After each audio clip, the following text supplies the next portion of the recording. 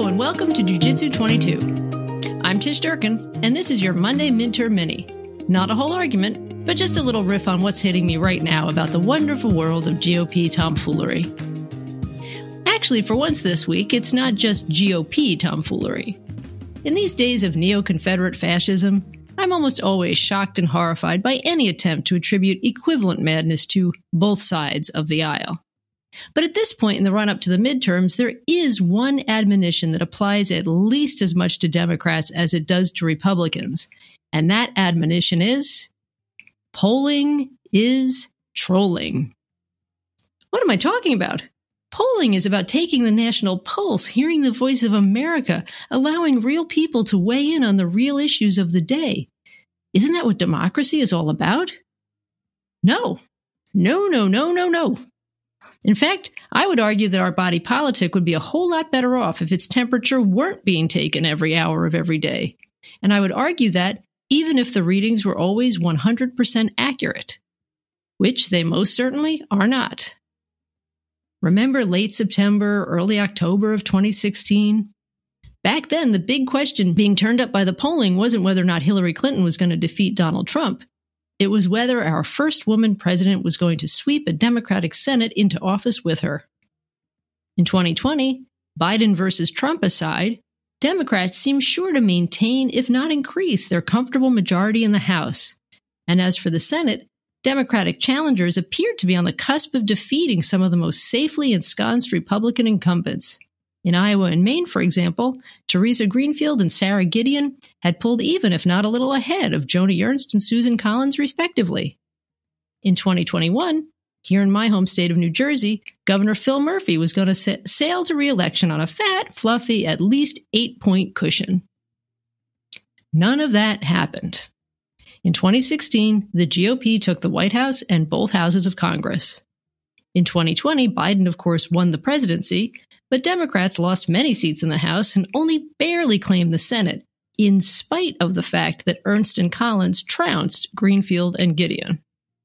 In 2021, Murphy squeaked to re-election.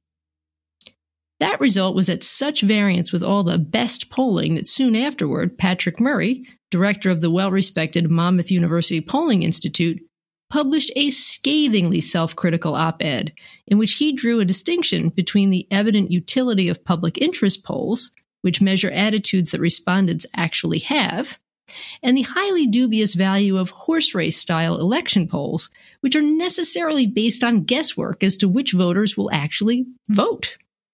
As Murray noted, the flaws intrinsic in election polling had become so glaring that two giants of the field, Gallup and Pew, had abandoned the activity altogether. In fairness, in 2018, the polls did pretty much hit the mark. But that means that in 3 out of the last 4 go-rounds, in terms of the accuracy with which they predicted results, the polls weren't worth the time it took non-respondents to hang up on the poor suckers calling them, or texting them or trying to reach them online. The relative dependability of such methods of contact is among the variables that has scrambled the business of polling, as has the apparently disproportionate tendency of certain groups to answer questions dishonestly or not at all.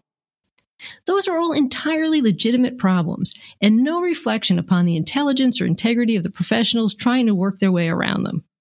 But it's not as if the industry has gone on hiatus while figuring all this stuff out.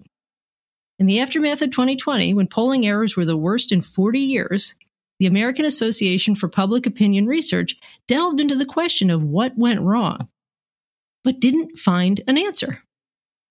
Nonetheless, plenty of surveys are still coming out, still being accorded great respect and attention, still mattering a great deal. Well, meaning, nothing. Oh, come on, they can't mean nothing. I mean, strict accuracy aside, polling surely must be of some other value to the general public, right? Some pretty major news organizations certainly seem to think so. Turn to election season political coverage anywhere, and you'll find large swaths of time and space devoted to polling and discussion of polling.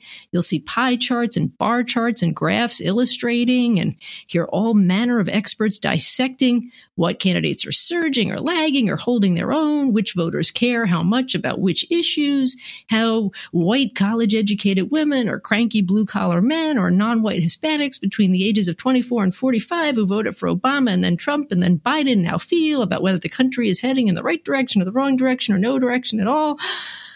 I, for one, find it so difficult to wrap my head around all this stuff. I often forget to ask, why am I wrapping my head around all this stuff?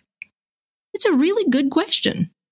For those running for office and those being paid to help them get elected, it's easy to see the point of obtaining and sifting through this kind of data. For the rest of us, well, what are we getting out of it? What are we really learning? Even if polling perfectly revealed how other Americans are evaluating candidates for themselves, would that enhance your or my ability to evaluate candidates for ourselves? Or would it more likely detract from that ability? In my opinion, it does detract in more than one way. For starters, there's the possibility that when it comes to political information, that which is totally useless to the average voter is crowding out that which could be useful. Here's a pie chart I'd like to see. The amount of time political news shows spend beating everyone over the head with the fact that inflation and crime and immigration are good issues for Republicans this year, while abortion and democracy are good issues for Democrats, versus the amount of time they spend elucidating those issues in any way that would help a normal person weigh them in such a manner as to cast an informed vote.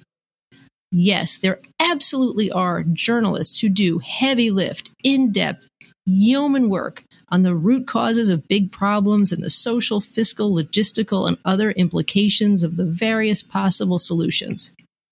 But that's over in the wonk sections of the newspapers and hardly anywhere on TV. Meanwhile, over in the realm of political coverage, nobody cares how an issue is. For politicians, and more remarkable for most of those who cover them, it's all about how it seems, how it looks, how it plays, who it trips up, what the respective campaigns will do if it pops up in October. I know that even in bemoaning this state of affairs, I sound just like the cranky old battle axe I am. It has long since become savvy or sophisticated to accept this level of indifference to substance, naive if not actively biased to push back against it. It's as if somewhere along the line, political journalists morphed into political consultants, and their role became that of coaching the public on how to be political consultants too. But most people aren't aspiring political consultants. Most people are consumers of policy, oftentimes victims of policy, about which they learn absolutely nothing from the polls. Then, too, all this ritualized prediction as to who might win does influence who gets so much as a shot. Even as some of its own leading practitioners are questioning its ways and means and ultimate effects, polling very largely determines what candidates are deemed worthy of news coverage or places on a debate stage or funding. If you've ever made one political donation, you have gone on to be asked to make 1,000, often in the following way. Hey, friend, great news. Nate Silver's 538 polling average puts me neck and neck with my opponent. Send money. Which message itself is neck and neck with other messages, sometimes from the same candidate on the same day, saying, hey, friend, tough news. The Real Clear Politics polling average has me falling behind my opponent. Send money. Listeners, there are many reasons to send every nickel, dime, and quarter you can to Cherry Beasley in North Carolina, to Tim Ryan in Ohio, to Catherine Cortez Masto in Nevada, to Val Demings in Florida, to John Fetterman in Pennsylvania. But how their prospects appear in a survey that is likely so flawed as to be fictional is not in the top 200. Last but not least, polling has become what I would call a reverse LBJ. Attempting to draw sane conclusions from an insane environment, it is the ultimate art of the impossible. If pollsters think it's hard to control for the people who may be lying to them, they should get a load of interpreting those who are telling the truth. If today a pollster called me up and asked me whether I felt that this country is on the right track, I would probably say no. But that's not because I dislike the Democrats. It's because I fear MAGA Republicans. The very factors that feed my impulse to say that this country is on the wrong track are the factors that feed my impulse to support as many Democrats as possible, which I see as the only way to pull the country back on to the right track, which we absolutely positively can and must do. But we won't if so many of the most politically engaged among us keep on scrolling through the trolling that is polling. Thanks for listening. I hope you'll look for other episodes of Jiu-Jitsu 22.